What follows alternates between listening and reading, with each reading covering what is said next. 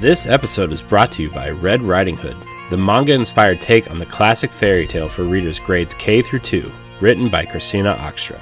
In Red Riding Hood, readers review the classic story in a brand new way, with twists in the story, more diverse characters, and featuring Japanese aesthetics incorporated throughout. Red Riding Hood is part of a series published by Capstone and written by various artists with unique takes on your childhood favorites. Look out for Red Riding Hood, available on Amazon and your local bookstores. Congratulations, Christina, on your first published book. The link is in the show description.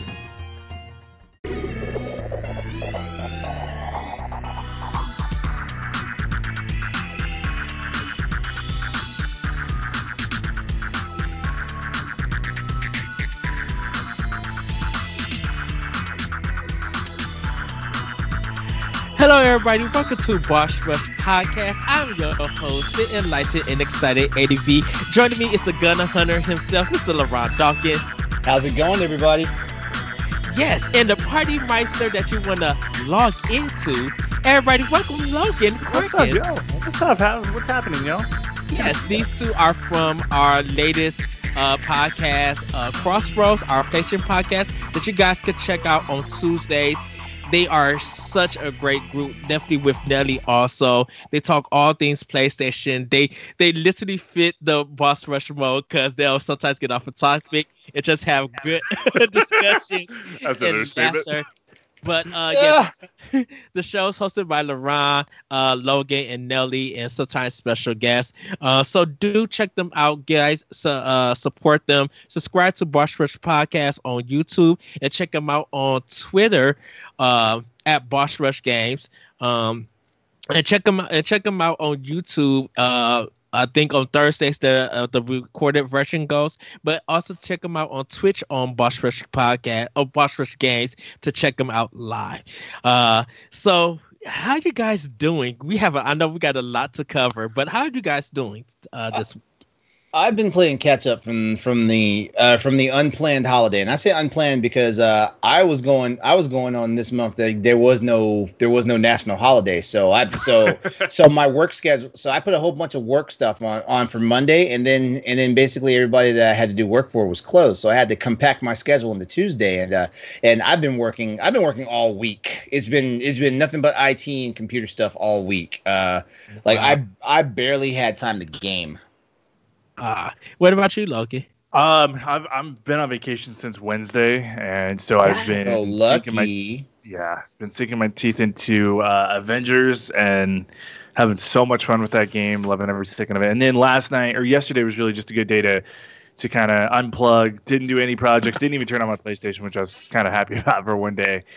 Just hang out with the family, get to play with my nieces and nephews, and then go see my sister for a little bit. It was great. Yeah. Yes, and everybody, the Snack Tendo special extra edition is coming for you from the Mountain Dew Voodoo. It tastes like Skittles. It's so good. Like I already bought 4 of them. And they're just so good. Bring back the freaking Mountain Dew that was out when the Star Wars prequels were out. It was a purple one. It tasted like the freaking Shock Tarts. Is it the Black Mountain Dew Black? Is it grape? I don't believe. Well, I know the can was black. I know the can was black for sure, but I don't think they called it Mountain Dew Black. It has some funky, like you know how they. No. It wasn't Voltage. Oh wait. No, because Voltage. Voltage is the orange one, I think. Yeah. No. The Livewire is the orange one. Voltage is a blue one. Yeah, Mountain Dew Black is the purple one that tastes like grape.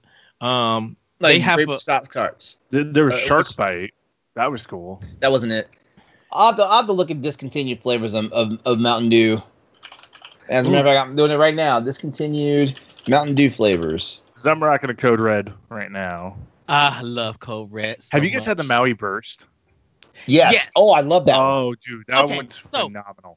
Okay, so this is a mad thing I'm about it. It's only at like Dollar General here in Illinois. It's like the dollar store, and it's only the can one. I'm like, I need a 12-pack of this.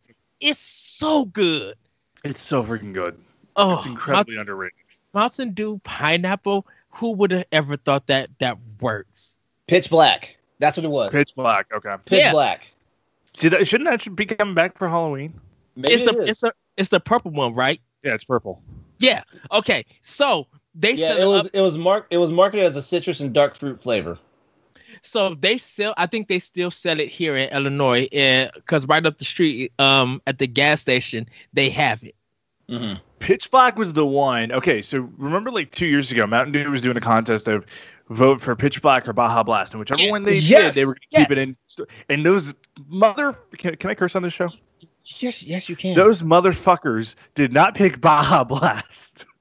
Baja Blast is life changing. It's the whole reason I go to Taco Bell.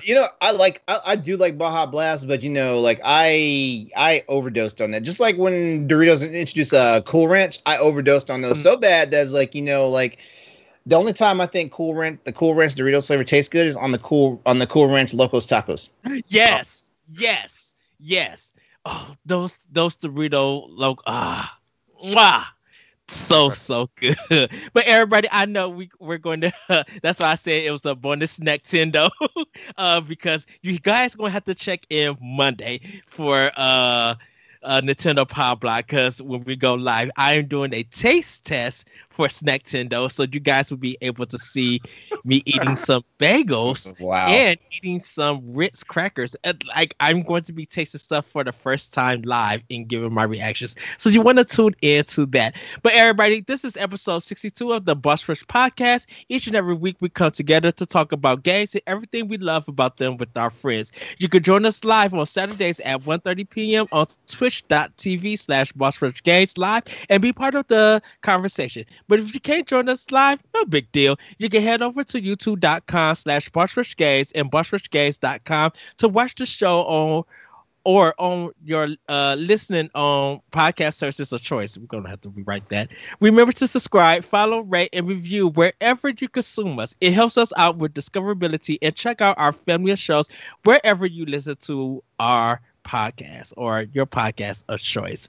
And everybody, we're not going to do a gaming get down this week due to the fact that Microsoft, after a leak happened, just threw out everything. So Series X is going to be $499.99. Series S, which is their digital system, is going to be $299.99. Both are going to be released on November 10th.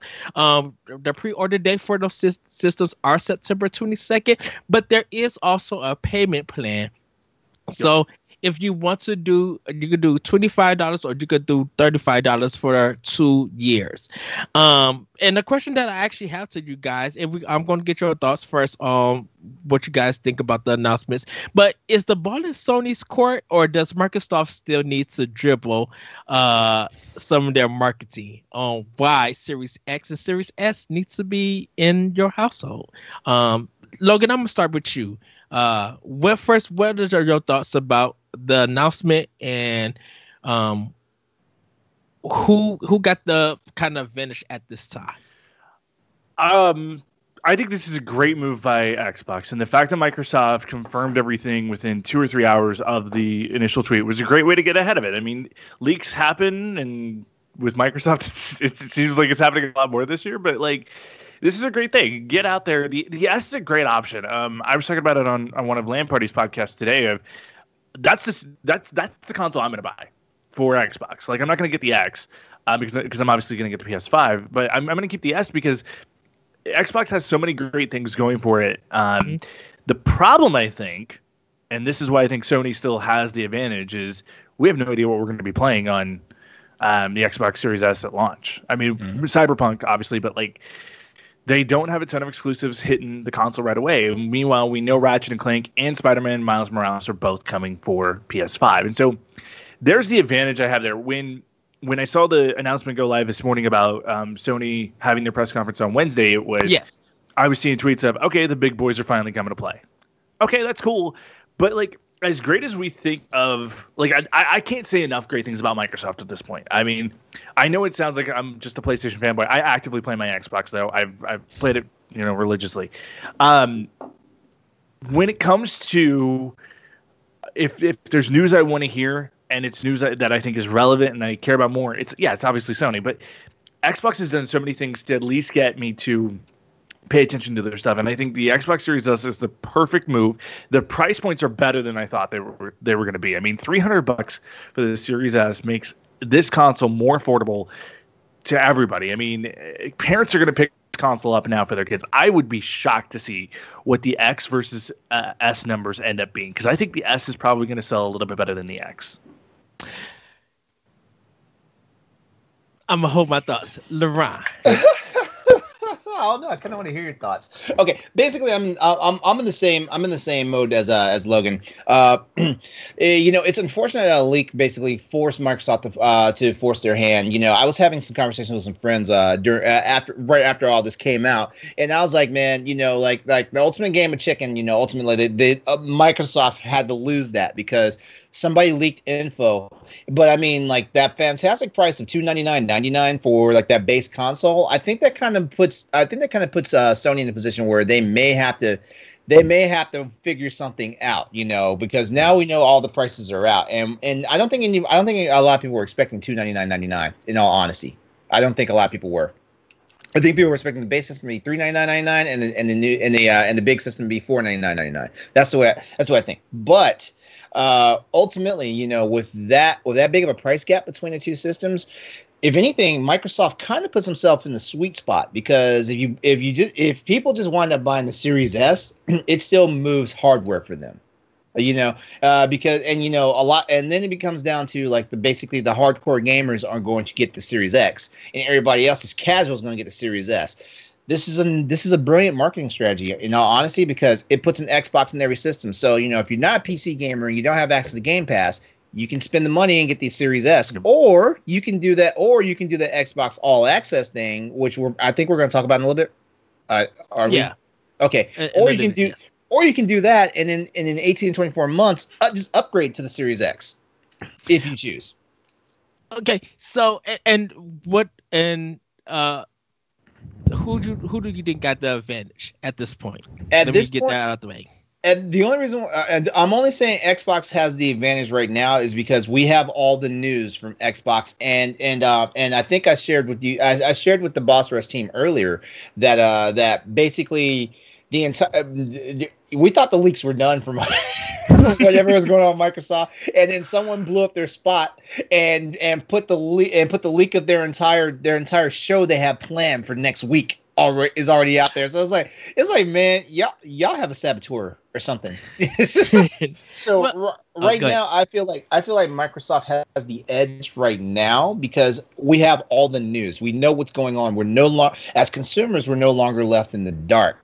Now we've seen how Sony is very reactive, and when Sony reacts, it's always in the gamer's favor. So I guarantee you they probably found out whoever dropped the leaks of the prices and already gave them a substantial like little side check or something like that, because now Sony is in this crazy position to where like, hey, like we can just undercut Microsoft again. We were afraid Microsoft was going to undercut us, which is why we were taking so long. Oh, and let's be honest, we know this is why Sony was taking so long.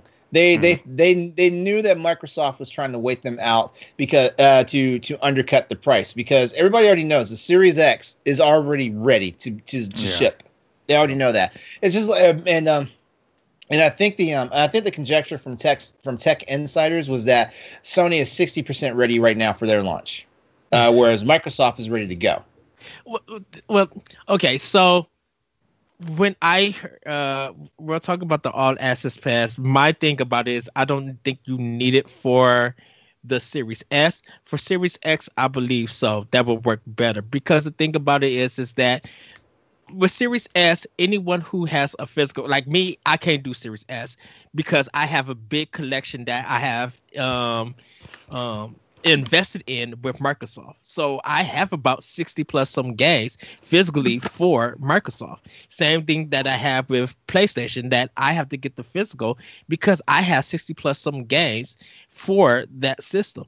And so $300 should be at this time be able to save up for it to get an S if you need it. Now, if you are getting Game Pass for S, that's literally fine. But if you're going to be spending that $60 to $70 to get new games, there's no need. I would say wait build up that $60-$70 and then get the S so you can start buying those new games instead of trying to do a payment plan and then actually by time you could have paid the system off, you already probably got about 4 or 5 games on the system because S is not backwards compatible.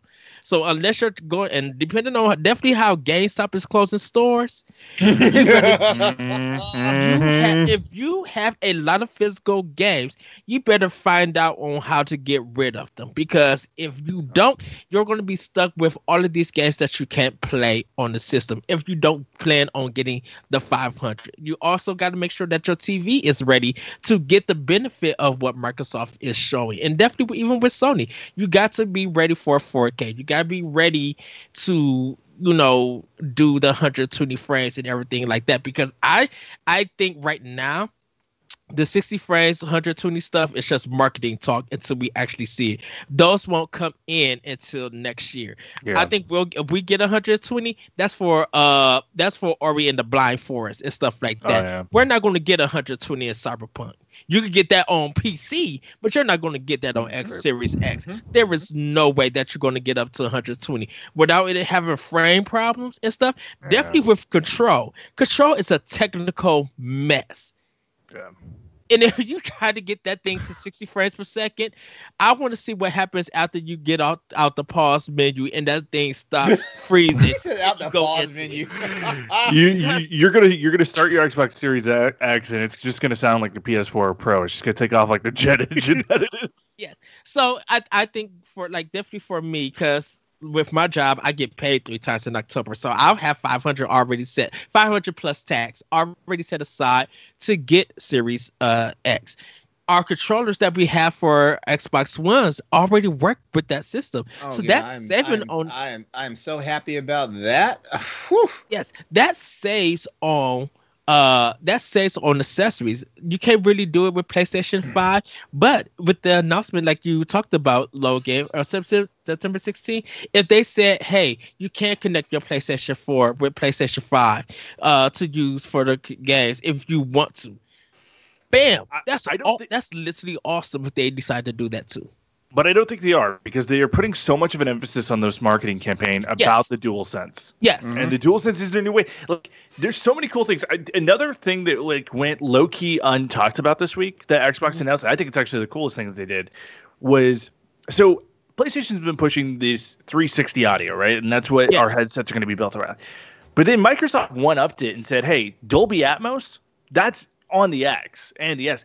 Dolby Atmos is absolutely incredible. Like my iPod Pros, my AirPod Pros are going to be, they have Atmos coming to them here in a few weeks. But if you've ever sat in an Atmos theater, for instance, that's 365 different channels, different pinpoints of audio that can come at you at any given second. That is such a cool thing.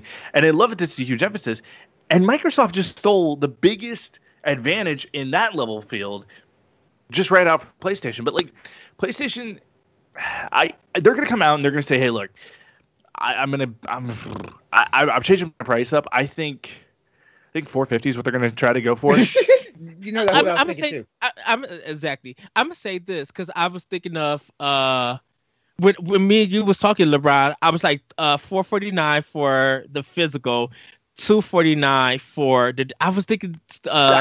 Yes. For some reason, I was thinking 300 for some wrong price. And you know what's crazy though? If Sony comes out with a $249.99 price tag for their base system, that's going to cause Nintendo to shift their prices. That's going to cause Nintendo to shift their prices because the Switch has been. Wait, did the Switch launch at $299? 300. Yeah, $399. Okay, I thought at one point it was like $349 or something like that. Okay, so the Switch has always been.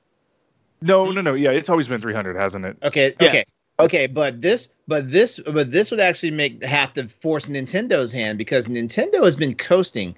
As a matter of fact, Nintendo is basically first party their console the way they first party their games. Their games are always $60 and never drops. I mean, wait, is it $60 now? Yeah, universally $60, and they never drop. They never drop. And then you're like me and want to commit harakiri when you find out like a really good game that was first party. They lost their minds and dropped it down to $32, and it was a flash sale for like 2 days, right. And it's like, yeah, so So, Laurent, those price points, man. so Laurent, me and Corey was talking in Celeste. We was talking on Power Block. We were talking about Switch Pro and everything, and we think that the price drop is going to happen. Like if they price drop Lite and they price drop the regular Switch, like the Lite won't get price drop. The reason why the Lite won't get price drop is because it's too new and they're still trying to make up for the gap. You know, every company has a monetary gap when their consoles release. It's Nintendo. Like you were talking about the mini SKUs of the 3DS. I think that Switch Lite XL is going to happen. So they'll drop the original one to like $179 or something, and make the new price point for Switch Lite. Do we need an XL of the Switch Lite? Do we really don't. We really don't. We really don't. It's literally Nintendo, because me and Corey were just like, we was talking about Switch Pro taking over the 300 price point with a bigger screen, the new controllers, and all of that stuff, and then they dropped down like for $199 the regular Switch. So once it gets out of stock, that's it. Now you got XL for Lite, and now you got Pro, and they're going to go on probably for 2 or 3 more years before their next system comes. We were saying from Nintendo's perspective, because that's what they kind of like to do. Oh, go ahead, Logan. That's what I was thinking. Like, okay, what if the Switch Pro came out at $350, and like say that's the area they feel comfortable there? Then your regular Switch goes down to $250, and then you could do the Switch Lite at $175, and then everybody has. At some point, there's a price point where you can afford all 3 consoles. Really? Yep. Yeah. I mean, for $600, you could effectively have a Switch Lite. You could have maybe the base model PS5, and then maybe the base model Xbox Series S. Mm-hmm. Yeah, that's not bad at all. And jump back on the 3D audio that you was talking about, Logan. Probably froze. The 3D audio that you was talking about, Logan. Sony is about sound. To me personally, I don't trust Microsoft with their sound. I trust more Sony because I have always and I'm gonna say shots this. Fired. And I'm gonna say this. I don't reason because Sony is a sound company. They have been one of the best companies that deals with sound, in my personal opinion. If I do any kind of sound thing, I do Sony, because I get crystal clear stuff. And I will pay that money for it, but I trust that their quality will last longer than anybody else's. But I think Xbox realizes that, and that's why they formed a partnership with Atmos. I mean, you look across the board, Atmos is just tested off the charts really well. AMC has got one of the most lucrative partnerships with Dolby out there. And I think the cool thing about that too is that it allows for Xbox, which has these big cinematic moments, you know, as you play through Halo, you want that big, huge audio, and that's exactly what Atmos does. I think Xbox is going to be better off on the audio system than we realize. I think they might even be better than Sony on that. And again, this is coming from the biggest Sony fanboy in Boss Rush. Like, I mean, Xbox is going to beat us at that. I have no doubt about that. I would love to see a YouTube channel dedicate to sound, hearing between games, and that's mostly like third-party games and stuff, and be like, just like, okay, if you play this through Sony's 3D audio, this is what you hear, and let them give the review in their opinion. This is what you hear from Atmos. Because my thing, hearing Gears on Microsoft, like hearing Gears 5 now through a headset is bunkers good. But same thing by hearing like God of War, it's just like, this is crazy good too. So the sound engineering is going to be on point for either system, but I think it's going to depend on the hardware that you're using. That's true. Like the accessories, like the headphones and stuff. And I, like I said, I trust Sony more because I have used more of their products over Microsoft. I'm not knocking Microsoft with the sound thing, but I got to, because like a cyber, like my thing is this: Forza 7 or Forza Horizon 5, if they got a banging soundtrack, I need to hear that as the best audio that it needs to be. Horizon Zero Dawn, I want to hear everything crystal clear, like ridiculously good. Horizon 2, I said on PS5. Oh man, whatever Breath of the Wild. Dude, whatever Nintendo wants to do with their sound, they can do whatever, and let that be that. But like, Nintendo's just gonna ship you a little crappy pair of headphones like this and be like, "Hey, this is our version of Atmos." You gotta run into the Nintendo app to use it. Yes, I could knock at Nintendo. You still can't talk to anybody when you play online. But yeah, I think right now, like I would say is Sony's court. I think Microsoft still has a little bit more to do.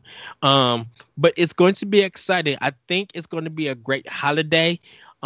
But we just gotta play everything literally by ear. And it depends on what games that everybody is planning to get. I know for Xbox, me and Jesse are doing the medium.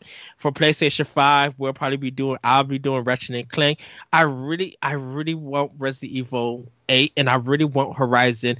Kenna got moved to next year, so I could wait for that. But like, if they come up with some strong indies and third party for PlayStation 5, I think they'll still have it on lock. Nintendo has already got my money. I already pre-ordered Super Mario 3D World. I'm already getting Pikmin 3 Deluxe. I'm already planning on getting Hyrule Warrior. And shout out to Boss Man Corey. We've been talking about a Breath of the Wild trilogy, and he said if actual Breath of the Wild 3 don't happen, we already have our trilogy, because that Age of Calamity trailer was like, well, Series X, Series what? What about Microsoft? And I literally just gagged. And the the gay version of my bisexuality came out. It was just like, yes. So, but yeah, that's going to be our little discussion. There's going to be more talk about it on Arsenal X. So guys, do check it out on Sunday.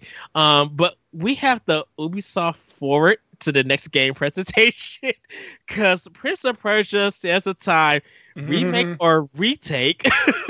Retake. Immortals Phoenix. That game looks a hot mess. I'm sorry. Immortals Phoenix Rising, aka Kid Icarus Odyssey. Watch Dogs Legion with Aiden Pierce and way too long. I don't know about this Ubisoft presentation. Any thoughts, y'all? Because yes, Immortals look good, but then play that James Bond funk thing. I'm like, wait a minute, what is? I'm like, you can't do the same thing that you use for Watchdog Legions, and then do the same thing close to a game that's in Greek mythology. Like that doesn't work. But thoughts about Ubisoft Forward. All right, well, let me go first, because this would be really easy. I didn't catch a whole lot of it, actually. I was bogged down with a whole bunch of work stuff. So a lot of the stuff, if I didn't catch it in my feed, if I didn't catch it in my feed, I wasn't able to actually tune into a lot of it. So the only thing I really saw was the Prince of Persia: Sands of Time remake, and that's what they're calling a remake right now. And I would just say, based off of what I saw, even though it got me hype. Because Sands of Time was one of my favorite games. As a matter of fact, it was my very first Prince of Persia game. Very first one. And it's crazy because that game has a legacy that goes all the way back to the Commodore 64. LeBron, okay, this is the crazy thing. Now that I'm thinking about it, doesn't Sands of Time remind you of Batman Arkham Asylum? Oh, the way that you run. Yes, it does. Yeah. I literally, it popped in my mind. I was just like, wait a minute, this is where this came from. I forgot all about it. You know what? Yeah, I'm glad you mentioned that. That puts a whole new spin on it. So what I will say is, like I said, the trailer got me hyped, and we've been rumor milling that. We even rumor controlled that on our very first Crossroads podcast. We rumor controlled that one because we were like, hold on, and but the reason why we didn't debunk the rumor was because the source at the time was really trusting the games industry. So we're like, hey, who was the source again? I forgot the name. It was Jason Schreier. Yeah. Usually Schreier is like Ben Stein in the fight. Finances Ben Stein. When he talks when he talks money, you need to listen. So when Schreier's talking game industry, you may want to sit back and and see what he's doing. So with the Prince of Persia remake, like I said, I enjoyed it, but the main thing I was like, man, is it me or does it seem like they just upscaled footage from the original game? Are they even remaking this or what? But that might be because Ubisoft has learned. Ubisoft has learned about overdoing their franchises when they're announcing them. Because remember the E3 the reveal of Watch Dogs? Yes. That game, you know what? That game, I will say one thing about Watch Dogs. That game actually helped both Microsoft and Sony sell systems because it looked so next gen that everybody was like, I got to get the console. And then the funny thing is Mario Kart destroyed it the month after. Like it ran a train on Watch Dogs. I'm sorry. Oh, and everybody ask, excuse me, Prince of Persia is not garbage. It has questionable content right now. Questionable content. There's that phrase. But yeah, honestly, right now I'm favoring the Prince of Persia remake. The only problem is like y'all need to do more work, baby. Y'all, I mean, y'all can't remaster this, and basically looks like glorified PS3 and Xbox 360 graphics. Yeah. Ubisoft, we are literally 3 console generations. By the time Prince of Persia comes out, we'll be 3 PS2. Okay, so PS3, PS4, we'll be in PS5. We'll be literally 3 console generations away from where this game is at. You do not reskin us a PS2 game and think that we're going to spend like the whole full dollar value for it.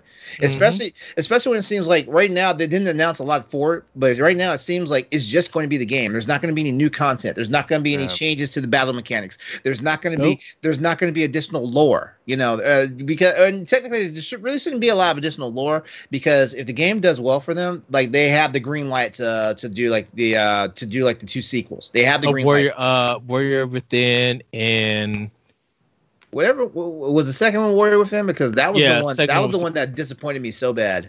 Yeah, because they decided to go dark with that one. Well, no, it wasn't even that. Like the game was they just did a bad job. They just did a bad job developing it. Because the one thing I remember for sure is like all the audio was all out of sync. I still because I have I have since the time for GameCube, and then Warriors Within, and then that third one on Xbox. I had. Yeah, so that's about the most I can give you about my take on the Ubisoft event, because the only thing I saw was Prince of Persia. Honestly, I didn't see much else. I'm on Twitter all the time. I didn't see a lot of people like hyping or tweaking or doing anything else. And I remember seeing the conversation that everybody was talking about where who was the developer? He got cut off and he was the one that was highlighting the whole thing. Yevs or Vez, who's the CEO. Yeah, CEO. Yeah, I'm sorry. I don't know why I said developer. Oh, Yves. What about you, Logan? 3 of the 5 things that they talked about, I'm totally in for. I totally love. I think it's great. You kick off with Immortals: Phoenix Rising. Okay, I'm not a huge fan of the new name. It looks like Breath of the Wild. But it looks like seeing the gameplay in the post show is like, okay, this game could be really freaking good. I wasn't impressed by Prince of Persia. I thought that was just it looked like a little bit better lighting, and I'm sorry, lighting doesn't constitute a whole remake. If this game is anything over $40, it won't sell. Oh yeah, that's just how I'm feeling right now. You got Scott Pilgrim in there. I freaking love that. I thought that was a really cool way for that game to come back to the PS4. I thought that was cool. Go ahead. I can tell no, because I still have it on my PS3, and I never got a chance to beat in that game. Castle Crashers took all my time away from that. But yeah, I'm glad that they announced Scott Pilgrim because I'm gonna buy it on Switch. I'm sorry. I'll probably buy it on Xbox. Knowing me, I'll probably buy it on all 3 systems to make sure cover my bases. I'm telling you, games like that always have a home on the Switch, as far as I'm concerned, because like I'm guaranteed to buy that retro-y like stuff like that. Watch Dogs Legion. If anything, this conference heard it. In my opinion, you showed us the same footage we've seen now 3 times. The addition of the Stormzy, that's cool. I thought that was kind of a cool touch, but like that part of the conference went on way too long, especially when the tweet comes out saying, hey, we were really pressed for time, so we had to cut the statement about how we really messed up as a company. We had to cut that out of this conference to make room for Watch Dogs Legion? I mean, you could have easily taken that out and left that off. It's classic Ubisoft though. Like when Ubisoft thinks they have like the goose that lays the golden egg, they run it to death, even if it's something we've seen like 17 trillion times previously. It's the same stuff a lot of times. I mean, what was another game? I'll give them credit though. They haven't run that Beyond Good and Evil into the ground. Like I think I've only seen it once. We don't even know what that game is. It is. Yeah. And it's crazy because they announced that a movie's coming out, and now everybody's like, okay, which one will come out first, the movie or the game? I'm just confused with Beyond Good and Evil 2. Is this supposed to be a prequel to the first game, or is this going to be a side? Like, what are they doing? Like, this whole message about that game is a jumble mess. I thought we were going to get something. And what I would have preferred Ubisoft do is they were smart to leave Valhalla off this, because I think if you push Valhalla again, like that's even more than we needed. If they had left Watch Dogs off, you could have given us an update on, hey, what the heck is Skull and Bones doing? Because we haven't heard about that game in about. They restarted that whole production. That whole game. How about get the creative director on camera for like 3 minutes saying, hey, we've heard your feedback from the alpha test we were a part of, and it didn't go well. So I think he or someone at Ubisoft made a tweet about that and said that we restarted the whole project over. Skull and Bones is something completely different than what you guys expect. It's been delayed, so please just give us time to work on it. And they did a tweet about it. I'm like, and I just happened to see it because somebody retweeted it. I'm like, what the heck? Yeah. And then they could have gotten like Joseph Gordon-Levitt, who's working with Hit Record. They could have gotten him on screen to talk about Beyond Good and Evil 2, of saying, hey, submit your hey, we need voice actors for this section, or we need this, we need that. Plug Hit Record, do all that, show off your partnership. That works a little bit better. But then Ubisoft. Okay. Go. Finish your statement. Ubisoft finished so freaking strong, though, because they showcased a game that I knew was in development, but we didn't know exactly what it was going to be. Rough Riders is freaking a genius way to close this thing out. It's steep, but in the spring and summertime, and so you've got bicycles, you got Moto X, and then you still have snowboarding, you still have skiing, and it's this big open world. I was so freaking impressed with Rough Riders. I was like, this is the Ubisoft I love, because I beta tested, I tested Steep for about 2 years before it got into release. And so seeing how far Ubisoft has taken that kind of concept of this open world, create your own trails, create your own tricks, do your own runs, be creative with it. Seeing that now in a summer and springtime game is going to be just an absolute blast. I cannot wait for that game. Yeah, I think that this one could have been better. Like I gotta go to the list of all the E3 conference, because I think this one would be the last one before Tokyo Game Show. I know that's something completely different. I'm going to be watching that while I'm on vacation, giving my impressions about that. But yeah, this Ubisoft one, they literally just, I don't know. It was good for what it is, but I'm just like, y'all got beaten by Microsoft's first showcase when everybody didn't like it. So we're going to move forward because moving forward on Ubi forward. Yes, because goodness gracious, 505 games number is up. They can only do upgrades, but they control it. So what I mean by that, everybody, is some PlayStation 4 owners who owned the original version of Control digitally kind of got upgraded to the Ultimate Edition after 505 Games said they couldn't do it. But 505 Games found out, and they took it all back. And now they're kind of quiet, and now people are upset and mad at 505 Games, and now they are saying that they are completely greedy for putting out this Ultimate Collection, and saying that's the only version, that's the only way that you could upgrade to Xbox Series X and PlayStation 5. Someone said that Remedy Games should not work with 505 Games, and at this point in time, Remedy's in a position where they need a publisher. They can't do anything by themselves anymore. Like, they can't publish their own games.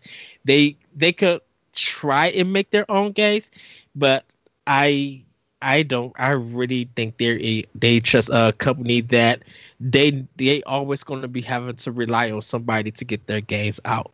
And I think this 505 Games deal was bad. So Remedy, if Sony comes with an offer, you better take it.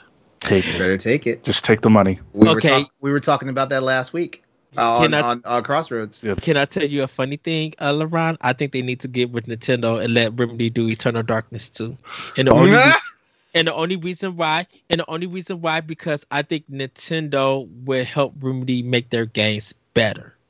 In a sense, I think Nintendo will go in and really QA a lot of that stuff that they design. Because for some unknown reason, Remedy games feel like they're never quality controlled or quality assisted. Maybe Quantum Break is probably an exception. Everything else that they have made, I think Nintendo would just be like, look, we love what you guys are going for and doing.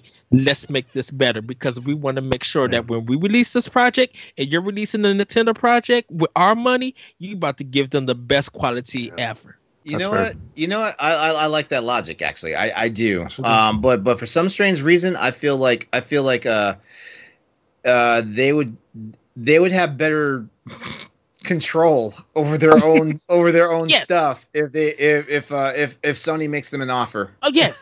If they want to do the Remedy verse with Sony, go right ahead. I would be there day one to buy it. But like, if they're going to do a project, they need some money, go with Nintendo. I would Go for it, Logan. I'm going to sound like a jerk saying this. I'm going to really sound like, don't hate me. I think Nintendo holds Remedy back from a technologically technological standpoint. Remedy or Nintendo holds them back. When you can create the graphics that you can for both either Microsoft or Sony, and you have the different advances with the audio system and all that cool stuff, I think Remedy likes the look and the aesthetics of their games, and like how it is kind of this amazing special effect phenomenal that they create. I think if you're looking at your future and saying these are the artists and the illustrators that we bring into our company, and we want to be able to showcase their work in the best way, I think you do that on Sony and specifically on Microsoft.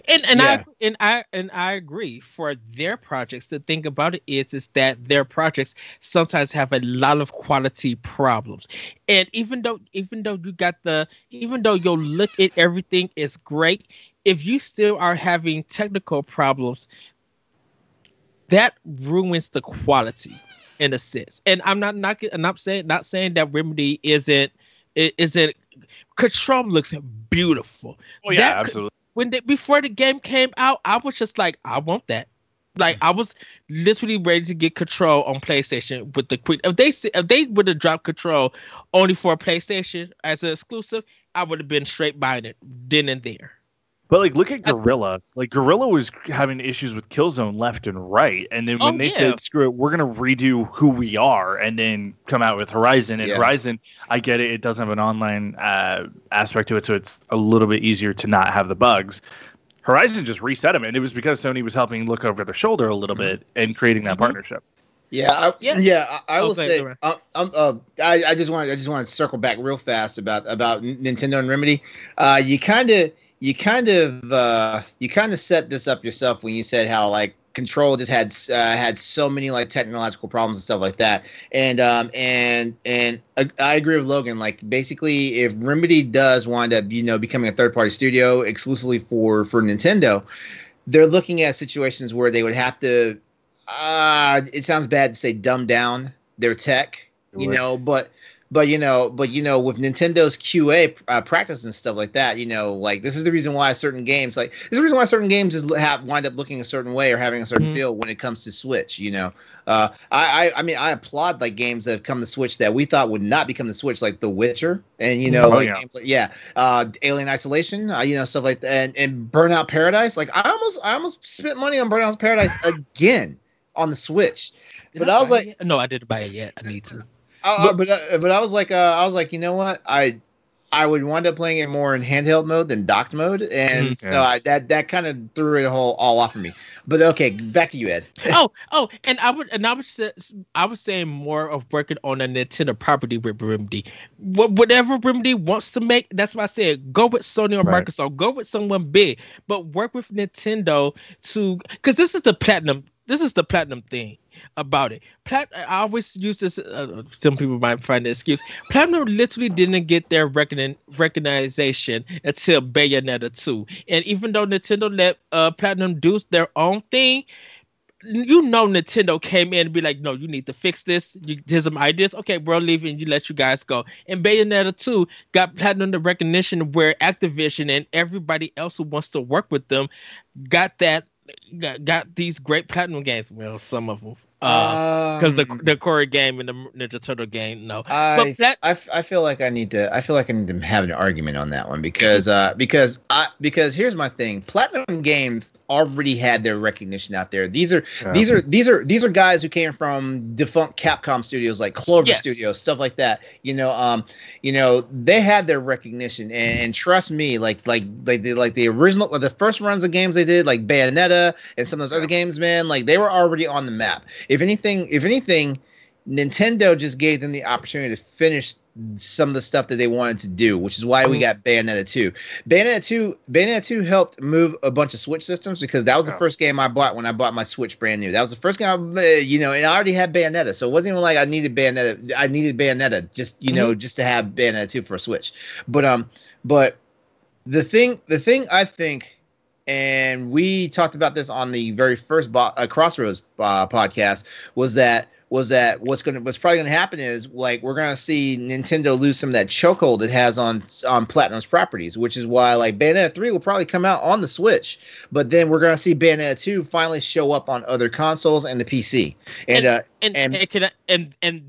that's whatever contract, because I think right now Nintendo's lenient with contracts.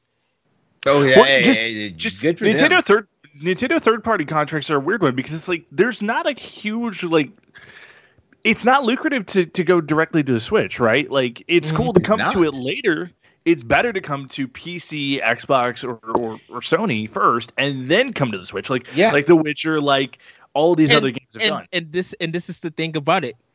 You just said Nintendo second party kind of third party kind of thing. You see that Nintendo only exclusively work more with Japanese developers than America. That's true. The only American company, because they own Retro Studios, they're the only ones that use, besides Cadence of Hyrule and whoever made Good Job. And Ubisoft is Europe, but that's more third party because they make their own games. I think the reason why. Oh, go ahead. No. Finish. I'm sorry. No, they haven't went to BioWare. They haven't went to CD Projekt Red. They haven't went to no American studios in this month. In fact, we already know that they've been using with Japanese developers because of what they did with Namco for Soul Calibur 2, what they did with Tecmo with Tekken Tag Tournament, how you got that big character with looking like Waluigi and stuff. Like they have been using, like they have more of a good partnership with Namco than anybody else. Yeah. Okay. Okay. Oh, go ahead. I'll say no. You're onto something though, because like they do work better with Japanese third parties, but that's also because like we gotta look, man. Like Nintendo kind of hurt themselves with third party studios worldwide, starting with the Wii. They hurt, and the Wii U didn't fix anything. Like a lot of studios now that we see third party that are not Japanese companies, they're ones taking a chance. This is why we saw like CD Projekt Red titles show up. This is why we saw Alien Isolation show up. This is why we're seeing a little bit more and a little bit more. I'm pretty sure the next. I guarantee you, the next BioWare game, which is probably going to be Dragon Age 4, will show up on the Switch. And this is. I kind of want to counter argument that real quick, Laurent. And the only reason why is because yes, third party wasn't working with Nintendo because third party studios was closing left and right during the PlayStation 3 and 360. If they didn't sell a certain million kind of sales, that studio was closed. That's because us as consumers, we allowed EA, Activision, and other companies to dictate what type of games that we felt need to be delivered to us. That's a fault on us. We're crying now in 2020 about how like all these awesome studios are gone. Like, because I mean, hell, like I want Dead Space 4, but but we somehow allowed EA to think that a certain type of game is all we wanted, and that's on us, the gamers. So we have to take responsibility when these developers close, because I mean, like I said, Clover Studio, that was Okami. Yes. and Vita for Joe. Yes. Like, go ahead. Oh no, I was actually finished. Because I think you got a great point there, Laurent. Back at the PS3 and Xbox 360 day, that was when Sony and Microsoft were both thinking, what if we assemble a team together and we buy all these other studios? And that was when you started to see bigger and bigger things happen. But like right now, we're in a cool place where like at least once every 4 or 5 months, there's a huge game that comes from an indie. Fall Guys is a perfect example of that. Last year, Concrete Genie coming from Pixelopolis. Nobody saw that game being good. It comes out, it smashes. Concrete Genie is crazy good. It's so freaking good. Like, for a story-driven game with just absolutely insane visuals, Pixelopolis picked out, hey, how can we make this game attractive? And then just built one of the best games of last year. There's a reason it went on my top 10 exclusives for PS4 list, because I was like, this game wasn't given a chance by many. And then when you play it and you hear the heart behind this game and how Pixelopolis came up with this idea and how they wanted to portray it, like, these indie developers that can make a name for themselves, who can get to the point where Sony's like, or Sony, Microsoft, whoever it is like, yeah, we want you to be a part of our team. That's great. You're going to see more of like, look at it like the NBA. You're going to see these super teams get formed between Xbox and Sony. Right now, I think that's kind of the race that we're in, is Xbox is buying up what feels like a studio every 2 or 3 months right now. And Sony's out there with like one big name every 6 months, which is awesome. But they're building these huge teams that like on the PS5 and Xbox, like so many people were saying, when we were in that waiting period between when we knew, or when we were waiting for news to come out for the Xbox Series X and PS5, was like, oh, the console war's dead.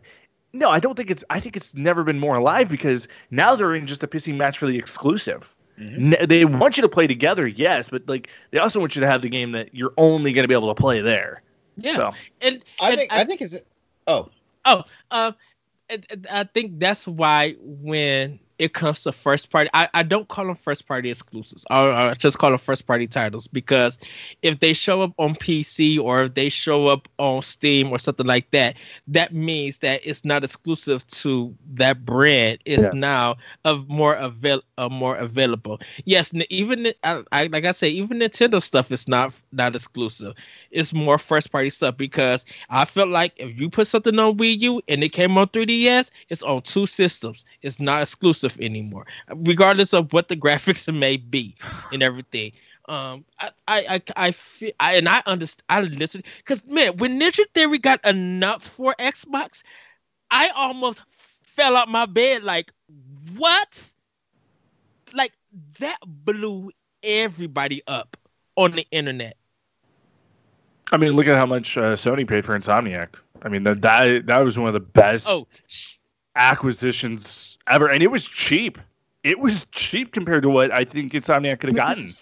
Logan, this is the sad thing about it. Sony should have did that a long time ago. Oh, they should have done that. Oh, yes. When we hear Insomniac, the first thing come out to Sony. Who played that? I own that EA game that Insomniac did, the shooter one. I for PS3. I know. What's the name of that game? I know you're talking about. I can't remember the name. Because they ended up EA made them end up changing what the game was from the original trailer that they showed. Wait, was that System Shock?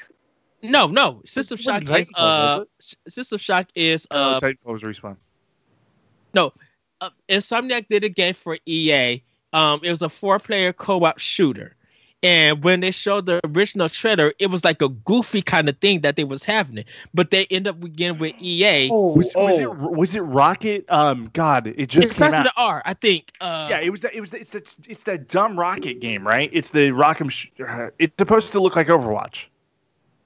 No. It was. That was Cliff Blazinski's studio that you're thinking about. It was like a third-person action game, almost like Gears of War. Was it Overstrike? Overstrike was the original name, but then they ended up changing it. No, I thought it came out as Overstrike. It may be. I mean, it's still Overstrike by EA. Hold on. I'm going to Insomniac's page. Let's keep talking. I'll find out and I'll tell you in a second. So, Sunset Overdrive is a fantastic game, but when we think of Insomniac, most of their games that they're known for is Sony, and so everybody literally was just waiting. Right. When Sony bought them, it was just like, oh, finally. It was Overstrike, and it turned it into Fuse. That's it. Yes. Yes. Yes. Yeah, Fuse came out in 2013 from EA, but it was developed by Insomniac. Yeah. Yes. Because it turned to something that everybody was really interested in. Then they got Fuse, and I'm like, what is this basic average game? It was just average. So, yeah. So, any more discussion about this? Because we got a good analysis discussion that I had to ask you guys. Anything else? Yeah, I got nothing. Let's roll. Let's roll. Okay, so our Boss Rush podcast analysis discussion. Do people take part in console war arguments / discussions because they own one or two games, or sitting on the sidelines hoping they could get a chance to play, meaning that get a chance to argue and just say stuff for we live in America. People love to just say things. Oh yeah, just have you not been on Twitter? Yeah. Just talking out their ass for no reason. So me and Jesse, shout out to Jesse, our Wise Best Cousin tonight. He wasn't able to make it. We were talking about console war arguments, definitely with Series X and PlayStation 5, where everybody was just like, okay, play Sony, you got to say something. And everybody was just arguing that, Series X is vice versa, and Nintendo doesn't have no part in this. And it was just like, I kind of want to know that anyone who are making the console war arguments, because between back in the day, Nintendo and Sega, yes, that was a console war because it was Nintendo, Sega. We didn't care about Atari. Like, if you want the best of the best, you go into an arcade. But regardless of what you had at home, played on whatever. And now the medium and technology has advanced and changed. Having these console war arguments and stuff doesn't seem viable, but people want to have them. And it's just like, do you own one or two games? And if you do, is it the generalization, the Madden and the Call of Duty? Is it just because if you focusing your argument just on those two games, that's not good enough? And I say not the Last of Us Part 2. I say The Last Guardian is one of the PlayStation 4's best game, with Horizon Zero Dawn being second. I think for Xbox, I literally love Forza Horizon 4, with Quantum Break and RE being the second and third. I can't really say Hellblade because that's for everywhere. For Switch, I think right now it's such crazy that Breath of the Wild is still my number one at this time, with Mario Odyssey. But the Mario Maker people will come for you. That is true. But then there's that 12-year-old who's like, man, Fortnite really defined this console. But the thing about it is, I'm like playing Grease on Switch. I was just like, I may have to rethink some things, because Grease is good. And then like even just this year, like Murder by Numbers is a great game. Last of Us Part 2 is a great game. Ori and the Will of the Wisps is a great. Like there's some great games, but people still want to make the argument. And I wonder, from your guys' perspectives, do you think, if you're going to have this argument or this discussion, do you need to have more games, or do you think some people are just jumping in to get some attention or stir up some trouble? I think if you play the best of that console, so like if we look back at the PS4, right? If you played through God of War, and if you played through, let's say, Ghost of Tsushima, right? Spider-Man, Ghost of Tsushima. If you played those 2 or 3 games, you can talk about the legitimacy of that console, because those 2 to 3 games are showcasing the best of that console. You're seeing the incredible audio and the visuals with God of War. You're seeing the swing mechanic that Insomniac built for Spider-Man, and you're just seeing how great an open world can feel on the PS4 in Ghost of Tsushima. Mm-hmm. It's different, I think, when you get to like Nintendo, because Nintendo, the 2 or 3 games, they play fairly similar. Like, you have to play a Breath of the Wild, then you have to play the Mario Kart, you have to play Super Smash, then you still have to play like what's Octopath Traveler? Like, play an off the chart kind of indie game like that. Or I think with Microsoft and with Sony, you can get away with 2 or 3 games. You can play the Master Chief Collection, you can play Sunset Overdrive, you can play Gears of War 5, cover the Xbox, and then you cover the PS5 or PS4 with God of War, Ghost of Tsushima, and Spider-Man. Go ahead, Laurent. I was gonna say, I feel like back in the old school days when it was Nintendo and Sega, and then by proxy, then it wound up being Nintendo, Sony, and Microsoft. I feel like there was a lot of validity between these console war arguments and stuff like that. But now, in my opinion, I feel like it's just really immature now to think about it, because if you just look across the entire spectrum from all the companies, so Nintendo, Microsoft, Sony, if you look across the spectrum of all the games that come out, there's just great video games everywhere. And it's always going to be one of those situations where ultimately, like, if they can't win the argument based on the games, they'll try to win the argument based on how many units have been sold or how many millions of dollars has been raked in by these companies and stuff like that. Console war arguments, in my opinion, are just people who just want to just like puff out their chest for a second and say, "Hey, I beat this game and it was amazing," and heaven forbid it's like exclusive to that system. Then it's one of those situations where, when someone comes at me with a game that's was exclusive to Xbox, the first thing is like, I have a PC, man. I've already played that game. and basically just deflates that argument. They have to find something new to talk about it to try and bring their point back across. We can't, pretty soon PC gamers would be smug enough to tell PlayStation gamers like, "Hey, I have a PC. I played that game." Right. And it's good that you mentioned stats. A lot of people want to use stats to be like, well, this system sold this much. Okay, this system sold this much. Then why the games are not meeting that system sales?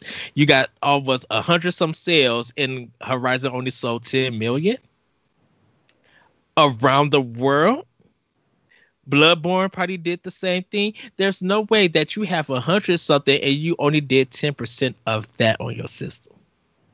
If people want to argue stats and stuff when it comes to console thing, just use that as for example. It's also another weak sauce argument to go on because okay, everybody that owns a PlayStation, everybody that owns an Xbox, everybody that owns a Switch, they're not playing the same exact games. Like, Ed, I know about how extensive your library is, and I barely play the games that you play, but I'm not saying that you have I'm not even gonna, these people that have these arguments turn around and say, "Oh, you got all these games for Switch. You're a trash gamer because they have Monster Hunter and Bayonetta 2 and and The Witcher and stuff like that."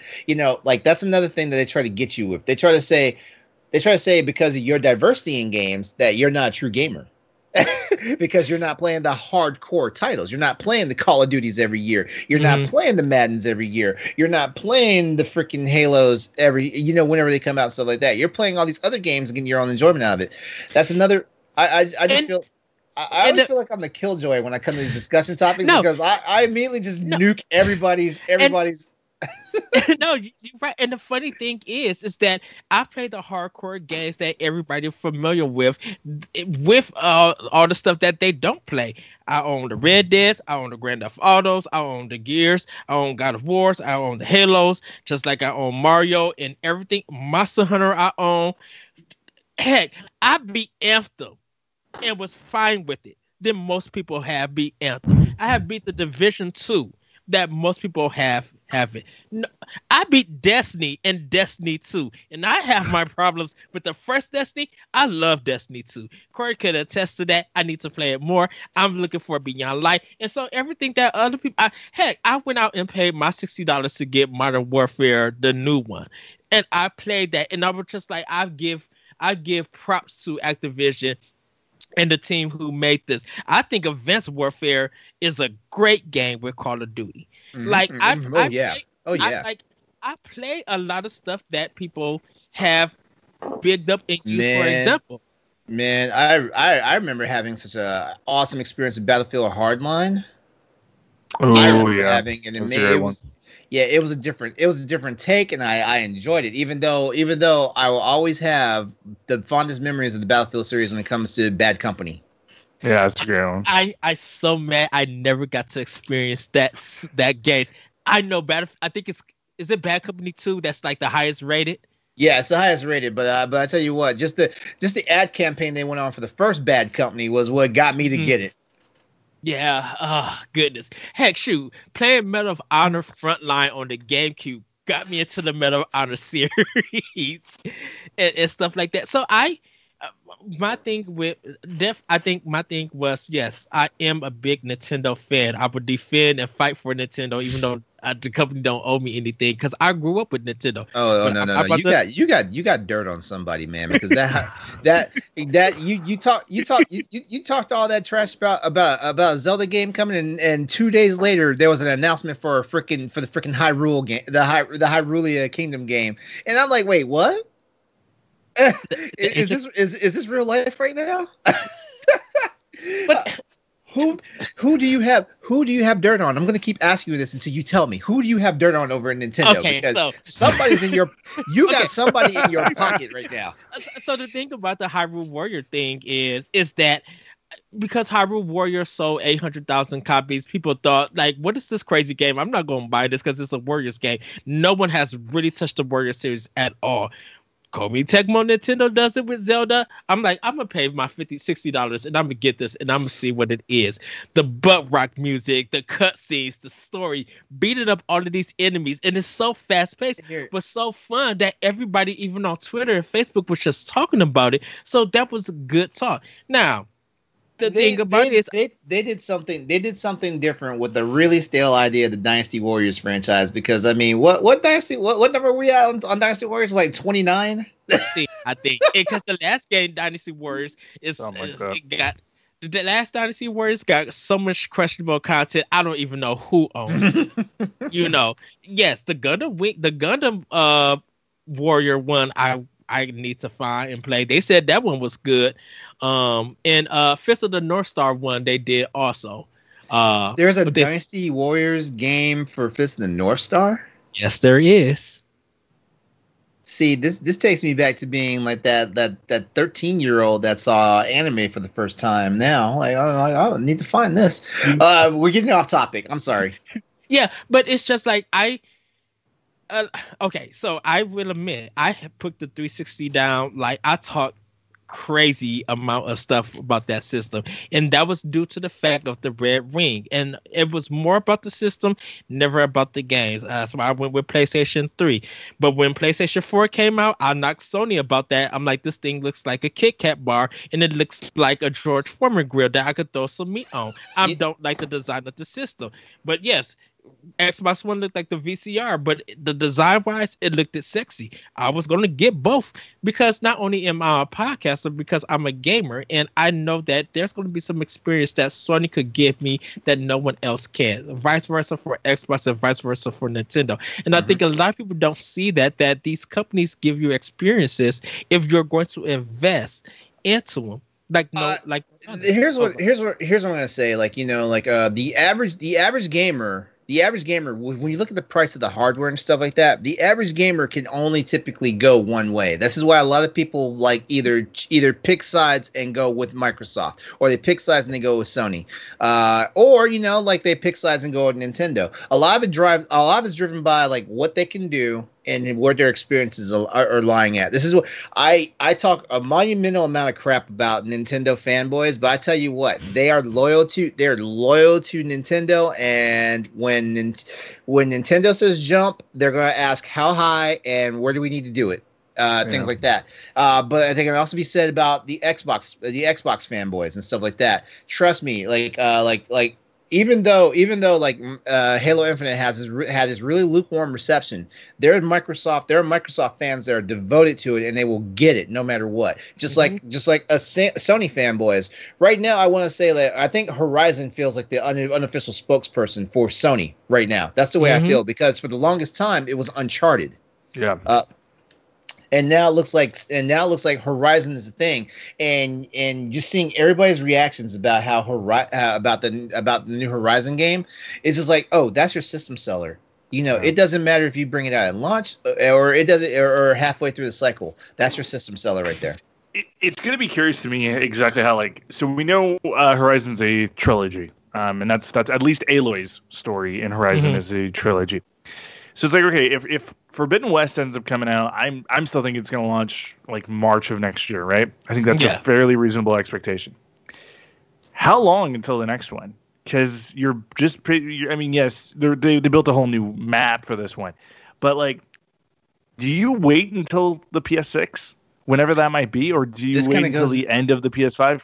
This kind of goes back to what I was saying earlier. And I think it was in last week's Boss Rush podcast. I was saying earlier that basically we're getting to a point now to where games flex and they go from one console to the next. It used to be unheard of. Usually if it was a trilogy, usually a trilogy started on a console and it ended on that same console. Of course, like games like Kingdom Hearts kind of blew our expectations because it took 2 whole console generations for us to finally get the whole story. No, it didn't. It took 17,000 games on 3DS and PSP. It didn't the nonsense that 2 was to get to 3. Oh, okay. You know what? Here comes the designated at LaRon on Twitter.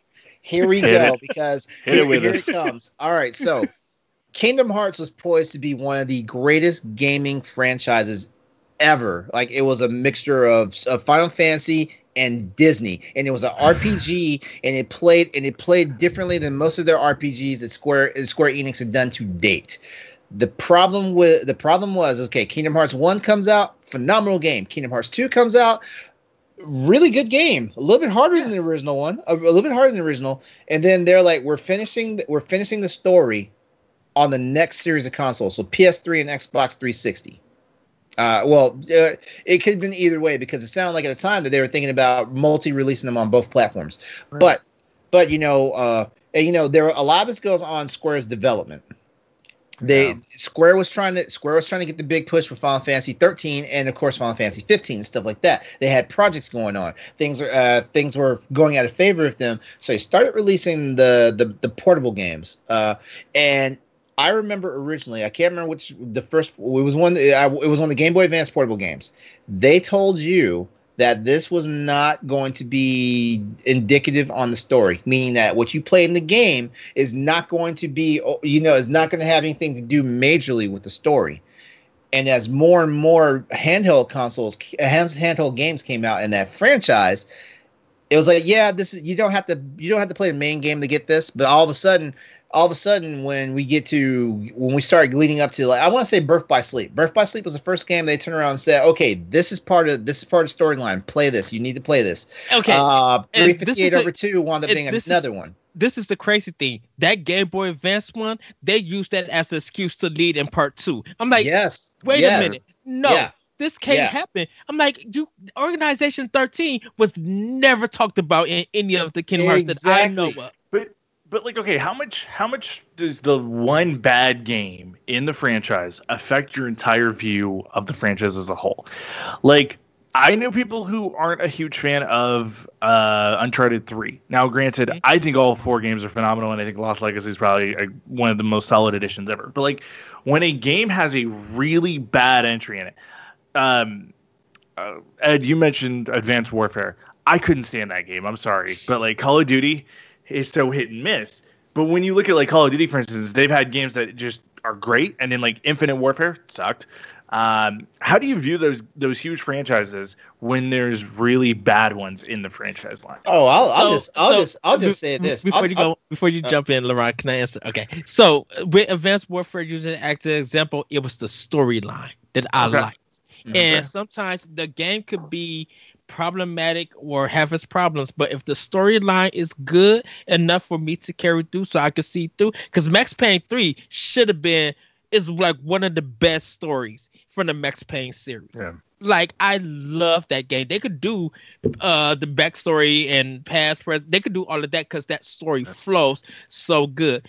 Kingdom Hearts was so confusing. What is the fact that they did all the side stuff on the handheld and then connected to the main stories? Told you it didn't really matter if you play these or not, because it was just all like just stuff that took place in the universe but wasn't like part of the story. And then next thing you know, they start releasing these collections. It's like, oh, they're all part of the story. It's like, excuse me, you're telling me I have to go play the music game on the mobile devices? Right. Yeah. And that was the thing that kind of like basically had me fall out of love with Kingdom Hearts. And like I said, you guys can at me on Twitter if you want to have a discussion about this, because this is the way I feel about it. Like Square's Square's hokey pokey with that series is the reason why a lot of people, by the time we got to Kingdom Hearts 3, a lot of people did not really care for it. The game also underperformed because they made bad decisions with that game itself. Right. And Kingdom Hearts 3 was supposed to be running on the Luminous engine that Square Enix themselves created. But because that wasn't working, they went to Unreal Engine 4. And then the same thing that happened with Final Fantasy 15 is that it was everything that Square Enix was supposed to be was supposed to be running on their own engine. So they don't have to pay you got to remember, Final Fantasy 15 was technically a game called Final Fantasy Versus 13. 13, yes. And they had that game all ready to go and had to shelve it and redo everything. And they had it because they pulled development assets from Kingdom Hearts from the Kingdom Hearts 3 studio to do it. Mm-hmm. Yeah, but you know, good question about like how does a bad game in a franchise affect overall? Yeah. My argument to this is like, man, like look at all those bad Tomb Raider games, and Tomb Raider is rocking and rolling. Yeah, that's fair. Man. That what is it? What was the one that came on PS2 before they did a reboot? Was it like Angel of Darkness?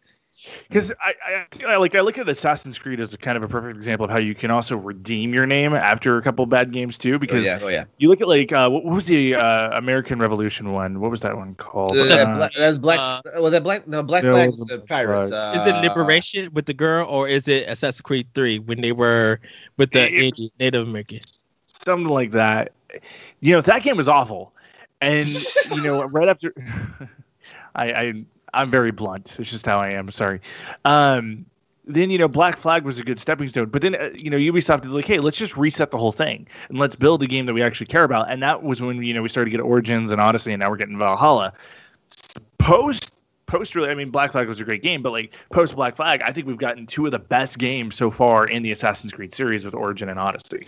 And a lot of that is the Mega Man sequelitis thing, where every year it comes out, and that dilutes the franchise and the excitement for it. Because the thing about it is sometimes the stuff feels like it's copy and paste, and then there's other times it just overall feels cheap. I have this chorus like, who gave us this game that nobody asked for? So and I think to even go from there, Logan, I think some people use those, like if a game has, whether it's good or it's bad, they use that for a console war arguments to be like, no, this game it didn't sell well and it got all these bad reviews, so that's why your system sucked. And my system have all of these games and it sold this, and they're above 80 with Metacritic and the stuff, and it's just like, what are you talking about? I'm like, okay, so you're praising God of War. Do you own God of War? Nope. Then why are you using that as an example? You got a game that you haven't played. Oh no, you mean the posers, the haters. Yes. And so it's like, and yes, I'm fine with everybody getting on Nintendo and talking about their games, talking about their business model, talking about their online. If it feels warranted, it's warranted, and everything. I have my reasons for it, but you cannot deny that Nintendo, regardless of what people think of them, they do their best to bring out some good quality stuff, and they try to make things fun. They try to make it where it's not about the console war. It's not about having the biggest and greatest game. It's about you just being able to pick up and play a game and enjoy it. And if you want to talk with friends, let that talk be the marketing for that game. You know, you can have everything in 4K 60 frames per second, but what if that thing has bugs and looking like Assassin's Creed Unity when it first came out? You mean where everybody looked like that ending scene of Indiana Jones and the Raiders of the Last Ark? Yeah. You know, and it's just like I think with the console, wherever you playing that, even with, I always tell around this, but even with PC, is that I feel like there's a unity right now, and everybody's trying to get to the fact where console wars is not important.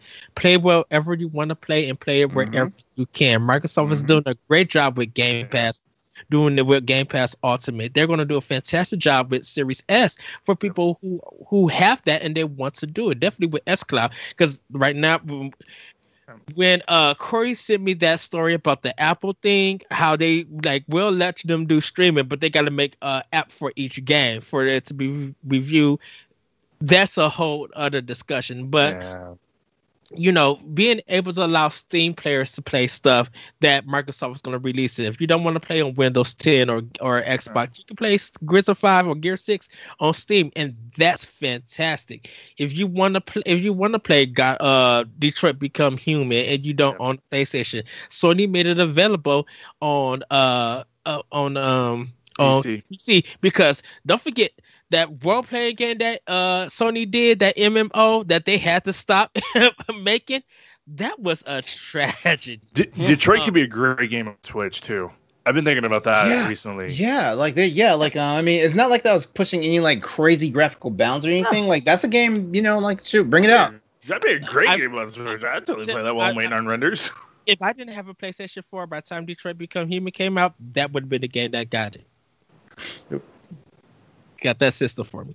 But yeah, everybody, any last thoughts or anything about this discussion? Stop being immature. The game console wars, come on, that's so 2012. Yes. And like Laurent said, you know, console wars, yeah, everybody can have it, but the best way to play is on PC. Exactly. Winning. But you also have to have the expensive winning. But you also have to have the expensive graphics card in there. Oh, that is I will never get into PC. Like, I just got a new Mac Mini this morning, and I'm like, you know what? I only have to upgrade you like once every 5 years, maybe. I don't have to. Hold on. I don't go through that. I don't go through that many graphics cards in that small amount of time. As a matter of fact, this 3080 is probably going to be the first time I've thought about upgrading my graphics card in like 4 years. I ain't bad. Okay. Yeah. You already know that I'm going to be like, once you get it, I'm probably going to leave work so I could come home. Be like, stream. I'm going to be streaming all sorts of games. As a matter, you guys are going to think I'm going to have ADD on Twitch because I'm going to be like, ooh, what's this game? Ooh, what's this game? You already know my Twitch. My Twitch thing is already going to be on point looking. I was playing Monster Hunter last night, and I was playing with a friend, and he was like, well, what's your hardware right now? I'm like, I'm running a GTX 1080 Ti. And he's like, did you have you been doing any mods for the actual graphics? I was like, no. And he's like, wow. Yes, because I want to see how Destiny looks with that 3080. I want to be like. I might not be the player. I might not be the player for that one. But you have Game Pass. See how yeah, I do have it on Game Pass. I just installed Tell Me Why. So good. So side thing about Tell Me Why. I need to buy it now because I think it's only 3 episodes, and I was waiting for everything to drop. Mm-hmm. So I'm going to buy it straight out because I want to see what this whole game is about and does it live up to the hype. You know what? I'll be honest with you. I find I really enjoy games like this now. I mean, like, of course I played Heavy Rain, and of course I played Detroit, and of course I played some of the other games that had that same style. But I'm actually, I'm now kicking myself. I'm like, man, why didn't I just play Life is Strange? You know, like why wasn't I playing those games? Like it's basically the same vein of game. So yeah. So I'm probably going to start and Tell Me Why soon. It might wind up being on Twitch, even though I noticed there's a big Twitch thing going on right now for Tell Me Why anyway. So like it's probably like, oh, who's this guy trying to jump on this bandwagon? Gosh, yeah. Well, everybody, that is going to be it for Boss Rush Podcast. I want to thank Logan and Laurent, and shout out to Bossman for producing. Logan, where can we find you?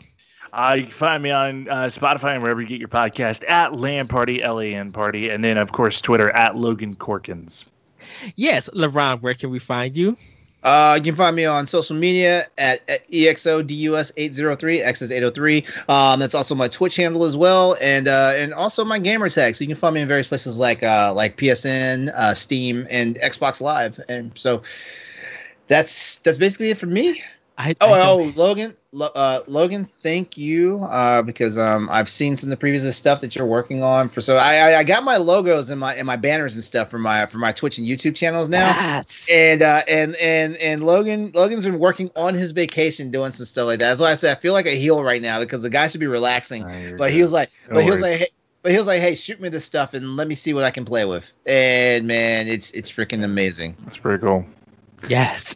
You guys can find me on Twitter at ThatRetroCode. You can check out Optional Opinion on SoundCloud and other podcast apps. You can check more shows like Crossroads, Nintendo Power Block, 1v1, Arsenal X, Bossfish Podcast, Recap, which we're going to be coming, more episodes going to be recorded, so you guys are going to be able to watch that. Me and my friend are going to be watching No Holds Barred with Hulk Hogan. Oh, God. That is going to be an episode. Also, me and Jesse are going to be trying to watch Airplane, the movie, and I'm going to have to bring LaRon back because we finally have to do I'm Going to Get You, Sucker. Yes. I cannot wait to recap that episode. And we also got other content I posted on my Twitch page. On my Twitter page. Some classic content for our Pod and Play for Horizon Zero Dawn. So go to our YouTube page, our Boss Rush Games, and check out a lot of our past content also. With that, everybody, have a great week. Have a great weekend. And we will see you next time on Boss Rush Podcast. Bye, everybody. Take care.